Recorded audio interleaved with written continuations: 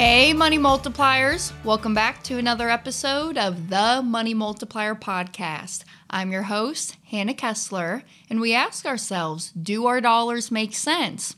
So in today's episode, we're going to be diving into the engineering behind your infinite banking policy.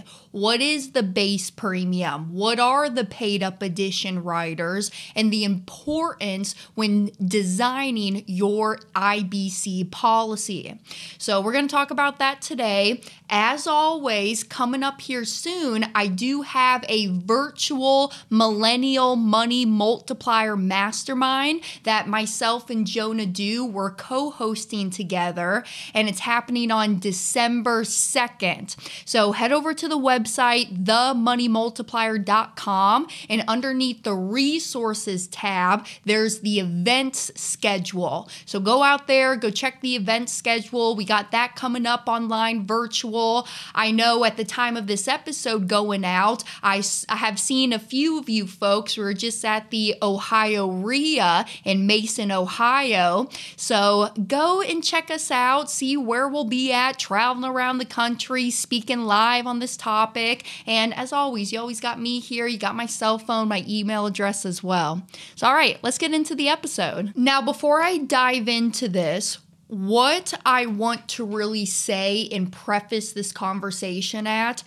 because, when I go out and I speak live, or maybe I have met a few of you, either maybe on my podcast show or through online, Instagram, Facebook, and things. And y'all hear us talking about IBC, the infinite banking concepts. That's what IBC stands for. And you take all this information in, and then you go out to your local State Farm, nationwide insurance agent, and you start asking them questions about this stuff. Hey, I just went to this really cool seminar. I learned about how you can use a whole life insurance policy to do your banking function and business through. Can you show me how to do this? And then let's make believe the agent on the other line says, oh yeah, I know all about those policies, and I know all about that gentleman, Nelson Nash, that wrote that black book, Becoming Your Own Banker.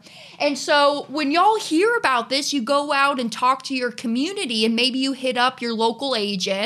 And so if they know about this, here's my first question I would ask them. Well, hey, since you know about this information, number one, why in the hell have you not told me about it already? That would be my first question. Then number two, if you really know about this, I want you to show me how I can make money all day long, earning at a lower interest rate than what I'm borrowing, the policy loans from the insurance company. How can I make money all day long, earning 4 at the same time I'm paying 6?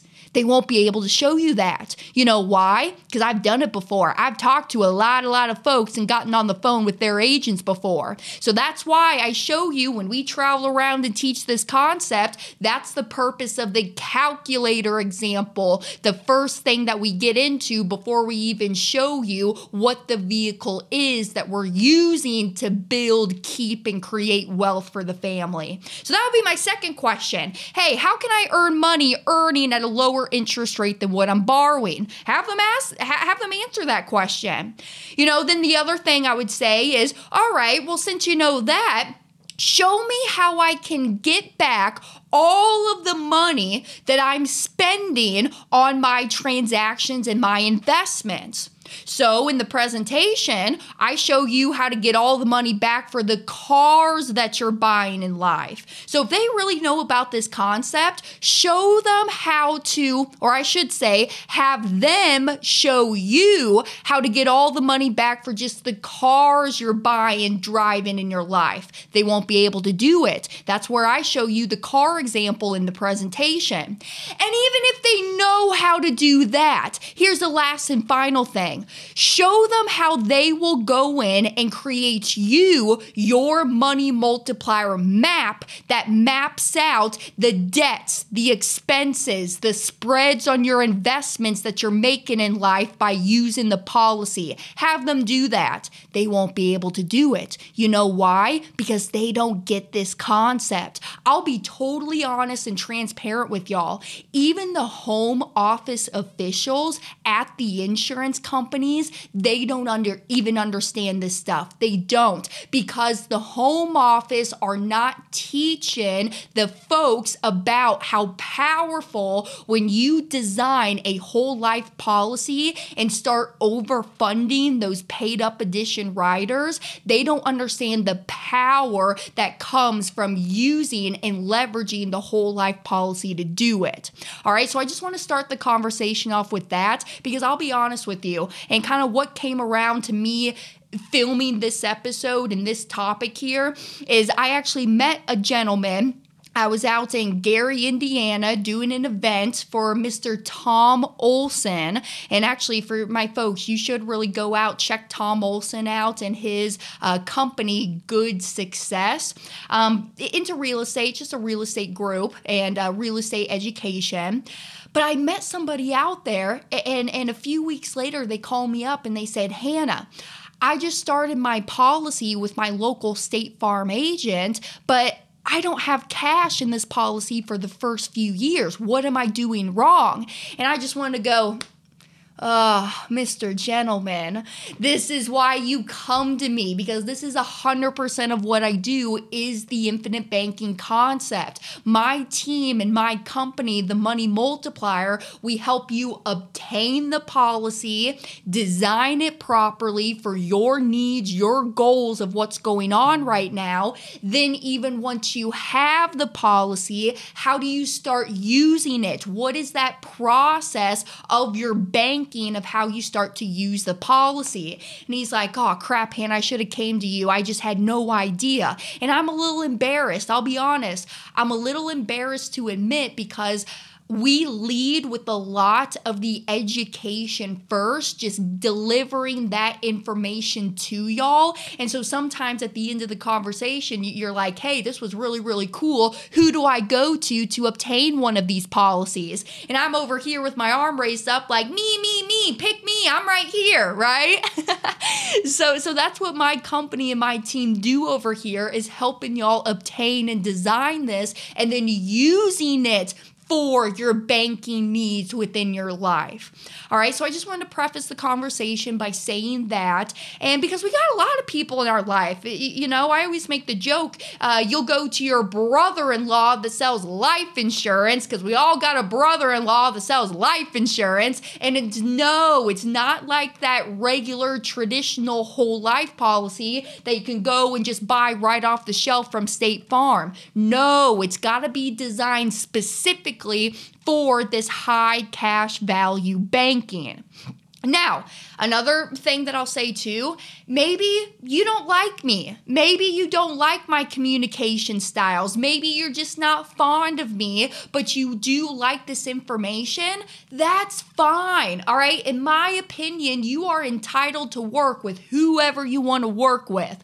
But if you want my feedback and advice when you're going out and interviewing, or vetting is maybe the right word, of who to work with to help you obtain one of these policies, you should work with somebody that, number one, they are practicing what they're preaching. They are using this concept within their own life. You know, me over here, I got 6 of these policies. My father, he's got 28 of them. And within the whole family banking system, we got 35 plus of our own policies that we use just within the Kessler family name. So this is all that we do. I eat, live, and breathe this stuff. But even if you don't like me, go out and go find somebody that practices what they preach. This is what they're also doing in their own life. That would be my first step.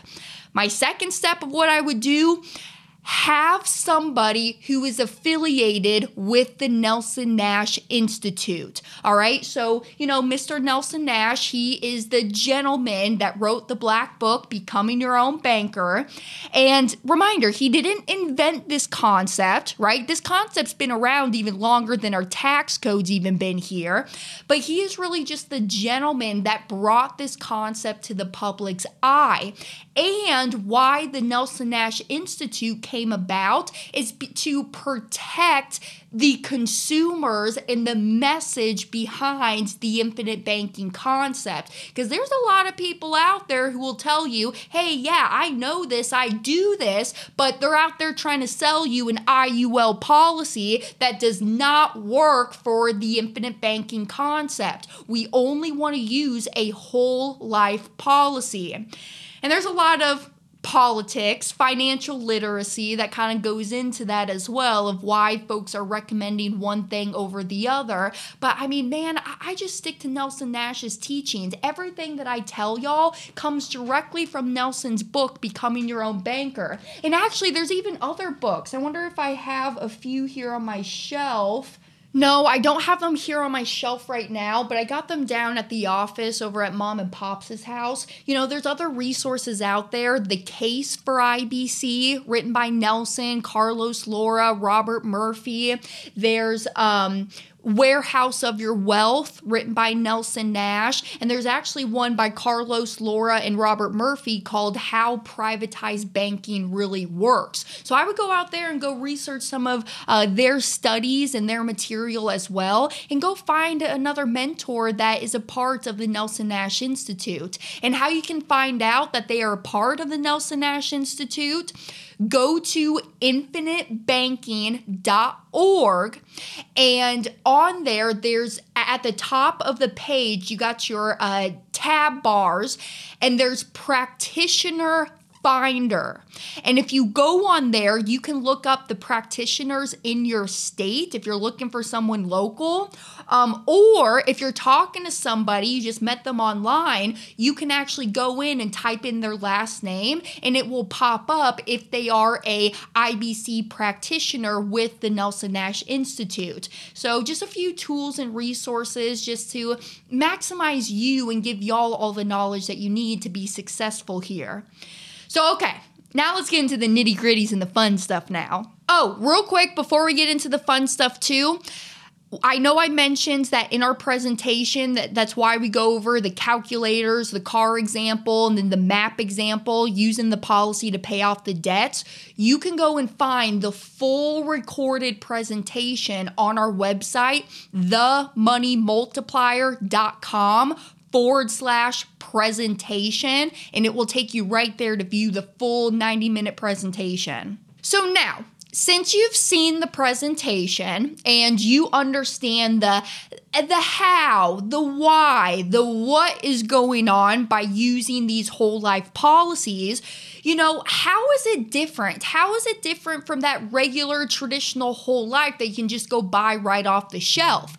And the big major differences is, number one, I would say it's the insurance company that you're working with, okay? Because there are some mutually owned companies out there that, even though if you design the policy properly for this concept, they either A, have a prolonged waiting period until you can go in and take out a policy loan. Like there's actually a big company that I'm thinking of right now that they only allow you to start taking out the loans from the policy in year 2.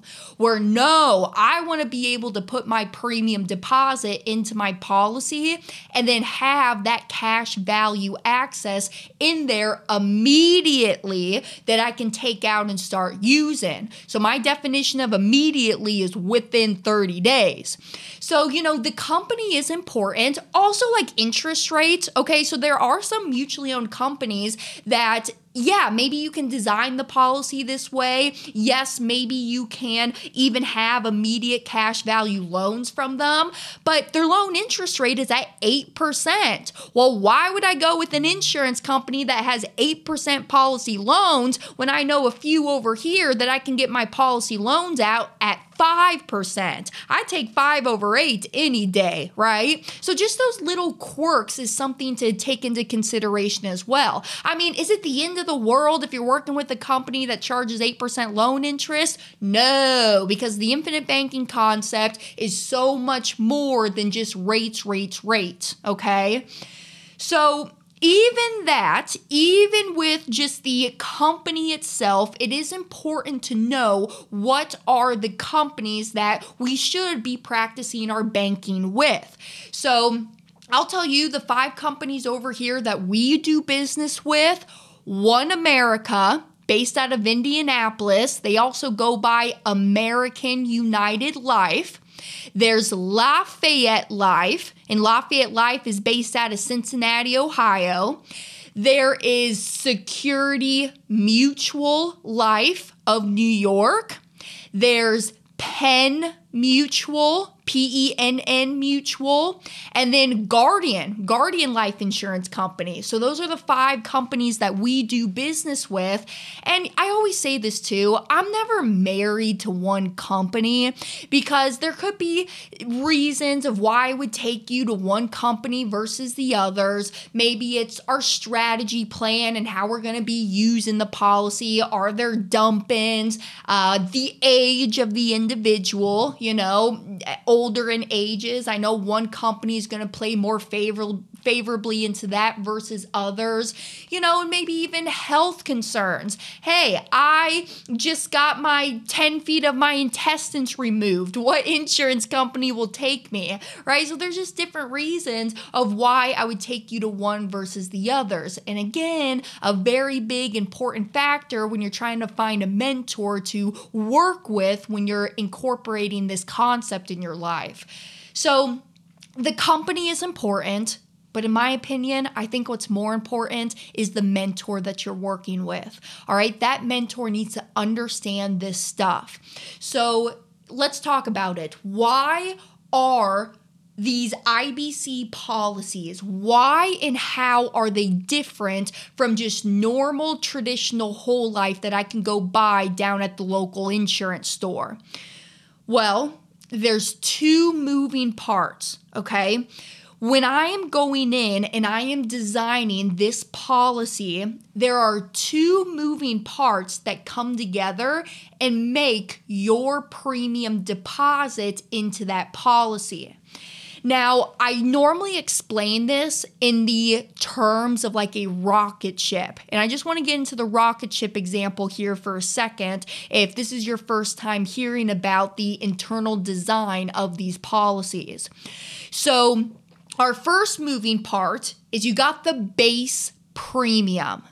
So base premium, I want you to picture your rocket ship, and that base premium is the base of the rocket ship. Then you have booster rockets on this rocket ship. And those booster rockets, those are your paid up edition riders. Paid up editions. That word will become more and more familiar as you travel down this road of your infinite banking journey. But paid up editions, we'll sometimes call them PUA for short. And these paid up editions, they are crucial into designing this policy for this manner because the booster rockets, that is what gets your rocket ship out of the sky and out of the atmosphere. Same thing here in the policy world. That is where your early years cash values are coming from. So if you notice, if you have or own just a regular traditional whole life policy, you will notice that it's 100% base premium. There are no paid up edition riders that are added on to that policy. And so you'll notice that in the early years, there is $0 of cash for the first few years. So 0 in year 1, 0 in year 2, and very seldom cash value in year 3. So it does start to build up and produce as cash value growth, but it takes a while to get that cash and that equity built up in that policy contract. So what we are doing over here and what makes these policies different is we are overfunding the paid up edition riders. So the majority of your premium is being plugged into those booster rockets because that's what gets the policy out of the sky and out of the atmosphere. And that's where our early year cash values are coming from. So we need them in order to start borrowing and taking out the cash from that policy immediately. And reminder, my definition of immediately is within 30 days. So let's use kind of the acronyms that you may have been hearing around the grapevine when you start going out and researching this concept. Maybe you've heard of 1090, 4060, 3070, type of splits, type of policies. And if you haven't, totally fine. In my opinion, I don't think it really matters if you really know all this internal stuff or not, as long as you're working with somebody who has your needs, goals, and their heart set and in their mindset. But when we start talking about those different acronyms, 1090, 4060, blah, blah, blah, all it's saying and all it's doing is it's telling us the split or the ratio between the base premium and our paid up edition riders. So for instance, if you come to me and you say, Hannah, I want to do this and I want to do $10,000 a year inside of my policy. Now, because reminder, you get to determine that premium deposit that you want to put into your policy. I don't tell you, the mapping team, my application team, nobody's going to tell you what your premium should be that you should plug into your policy. And if you need help in identifying what your premium should be, go back and watch a few of my older episodes because I really get into the weeds of that. But when we're talking about these different types of splits of policies, what it's saying is it's the difference between the base and the paid up editions and how it's split up. So with $10,000 a year in premium, if we're talking about a 1090 type of split policy, that means 10% of the 10,000 goes to the base. That's what goes to our base. And then the 90%, 9,000, goes to our booster rockets, those paid up edition riders. Or 40-60 split, 40%, 4,000 goes to our base. And then the remaining 6,000, 60% goes to the paid up edition riders. That's all that it means. It's just a split between the base and the paid up editions. Hey, you could even design a policy, 5,000 to the base, 5,000 to our paid up edition, the booster rockets. Or hey, maybe you design a policy, 100% base premium deposit. So you only got your shell of the rocket ship, 100% base premium, $10,000 a year is going towards that. So there's pros and cons to each of these policy designs. And I'm not going to get into the pros and cons in this episode. Reach out to me, send me an email, Hannah, spelled the same ways forwards and backwards, hannah@themoneymultiplier.com. And I will send you links to my past YouTube episodes where I go into the differences of 1090, 40-60, so on and so forth. Because there are pros and cons. And the high level is that the more that you plug into your booster rockets, those paid up edition riders, the more cash value that you're just going to have in the early years of the policy. The more dollars that you plug into the base premium, that's what's going to keep thriving the longevity cash growth of the policy. As Nelson Nash always said, do not discredit that base premium because that's you setting the foundation for your policy. So many people get so tied up. I even ask this like in my live events. I say, hey, are you in this for the short term or the long term? And y'all tell me long term, but you tend to get hung up in short term thinking. Remember, this is the additional step that you are adding to your financial life. So think about it in long-term, longevity steps.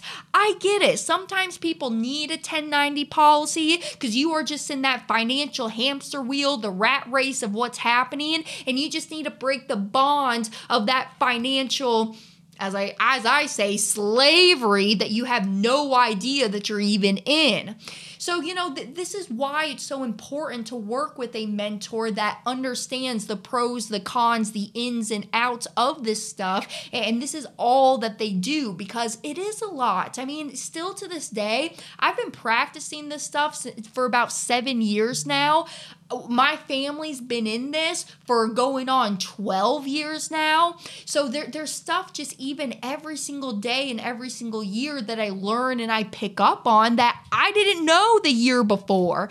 So it's very important to just keep learning and educating yourself as well. So reach out to me and I'll send you kind of the pros and cons and the differences of the different types of splits and policies like that. I mean, I'll tell you how I design my policies is exactly like how Nelson Nash does in his book, Becoming Your Own Banker.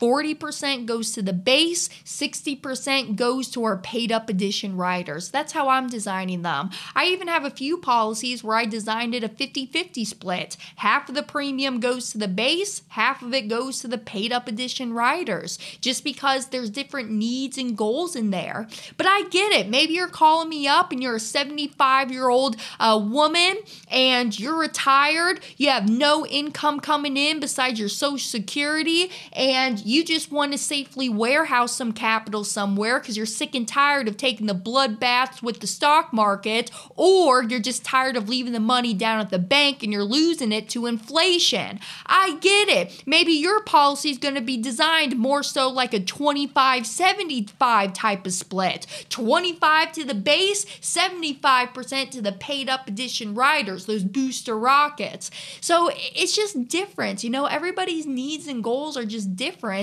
And that's why it's important to understand where you're looking to go. What is the problem right now? How can we find that solution? And then where are we looking to go? And does this suffice the goals of what we're trying to accomplish?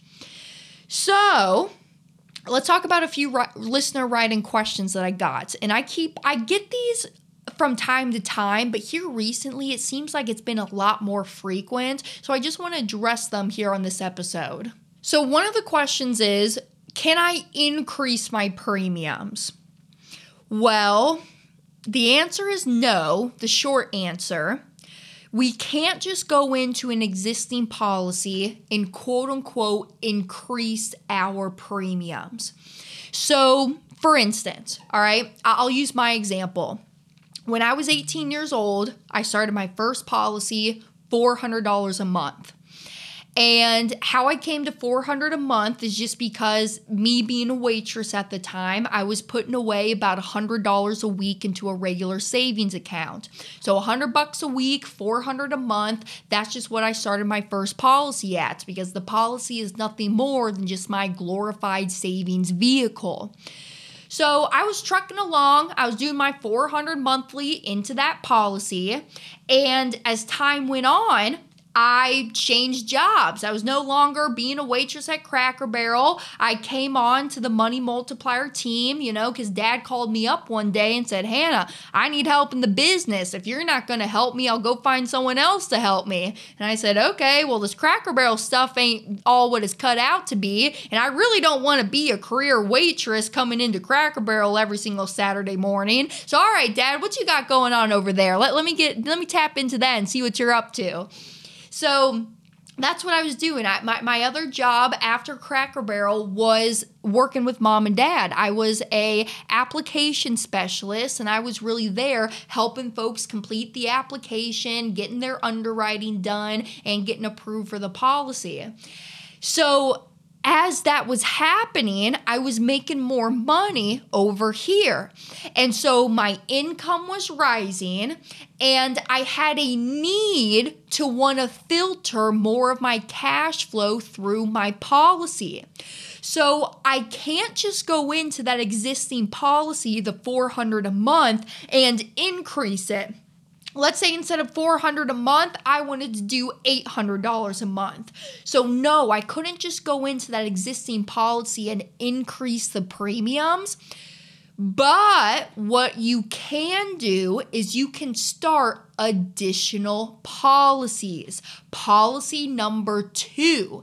So all I did is I just opened up my second policy, another $400 a month. So now in total monthly cash flow, I got $800 a month that's going towards policy premium. So this kind of leads me into my next question. And actually, before I even get to the next question here that a lot of folks ask me, let's talk about it the opposite way. Hey, can I decrease my premiums? What if I started at $400 a month and there was a bad month? Maybe I was out of work and out of commission for a little bit. What are the options if I just don't have the $400 a month? Well, you can always lower the premiums. Yes, you can always pull back, reduce the premiums for some time. And then when cash flow allows, you can start paying back in up to that said premium. And really, your premiums can be reduced anywhere from 60 to 90% if need be. So easy number example, if I'm doing like $1,000 a month into my policy, I can always reduce that down anywhere from $100 to $400 a month if need be. And then when cash flow allows, I can just start paying back in up to my 1,000 monthly premiums again. So you can always lower down, but you can't really go up and increase those premiums. Now, to take it a step further, let's talk about this. Here's a question I sometimes get. What if I have extra cash on hand that I want to put into the policy, but I don't want to start with more premium commitment quite yet? So here's what we got to understand. All right, another vocab word I'm going to throw out to you. All right, we just talked about paid up addition riders. We talked about base premium. Let's talk about the MEC limit inside of these policy contracts. All right, MEC is just an acronym. It stands for Modified Endowment Contract. And what MEC means is that, and I guess I want you to picture it like this. It's an imaginary line inside of your policy contract. And what we don't want to do is we do not want to overstuff the policy and go over this imaginary MEC line. Because if we do, then the government now, they're going to start looking at the policy as an investment rather than an insurance contract. And then now they're going to start taxing us on it. And we don't want that. We want to keep all of the tax-free benefits. Because absolutely, policy grows tax-free and your death benefit will get paid out lump sum tax-free to your beneficiary. So we want to keep all of those tax-free benefits. So to go back and answer the question, if you have some extra cash on hand and you're not ready to start more premium commitment quite yet, what I would tell you to do is let's go back to the insurance company and let's find out where your MEC limit is at in the policy at that point in time. Because as time goes on, this imaginary moving line, it's going to move. It's going to increase year after year as the policy gets more aged, seasoned, and matured, that you will have some wiggle room that you can throw in some extra cash. What I call them are dump-ins, just a word that I made up. So you can throw in some extra dump-ins into that already in force active policy, but we do not want to go over the MEC limit. So how we find this out, if you're a part of us at the Money Multiplier, call up your implementation specialist.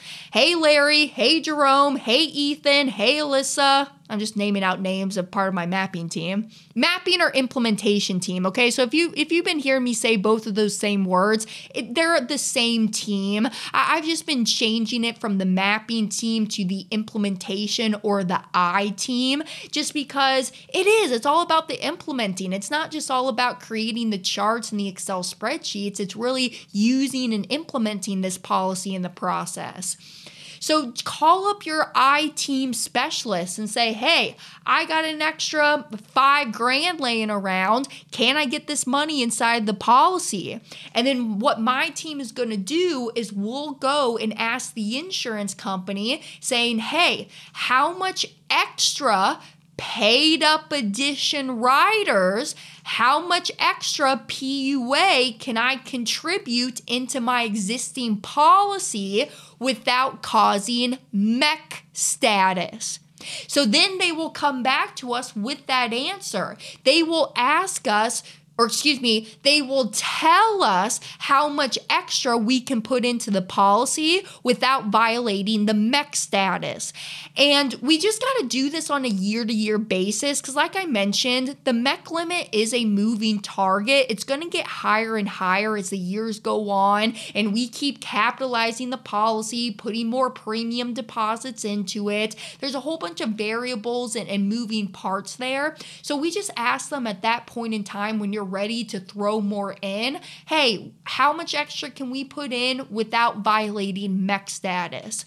And in a perfect world, we will have enough room. There will be some extra wiggle room that we could dump in all of that money into the existing policy.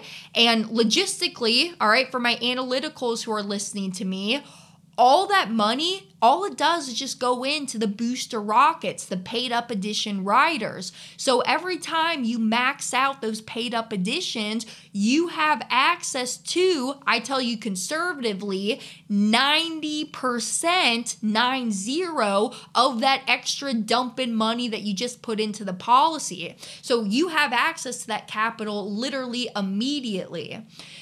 So if you're not ready to start with more premium commitment yet and you got some cash on hand that's just sitting at the local bank not doing anything, see about maxing out those paid up edition riders and how much extra you can get into that policy over there. But there will come a point in time where you want to keep throwing in more of this cash and keep dumping in and maxing out the paid up additions that I come back to you and say, hey, there's no more wiggle room, no more extra PUAs that should go into this policy at this time. That's when you know you're ready for policy number 2.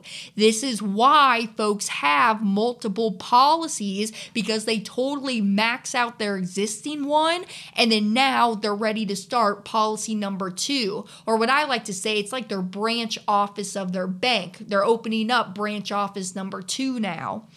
So I encourage you to go through, really look at your policies, what you have, and do not be afraid to capitalize. I think I've been saying that now like on every single freaking episode, but don't be afraid to capitalize your banking system and your policies, because this is just going to make the money work even harder for you.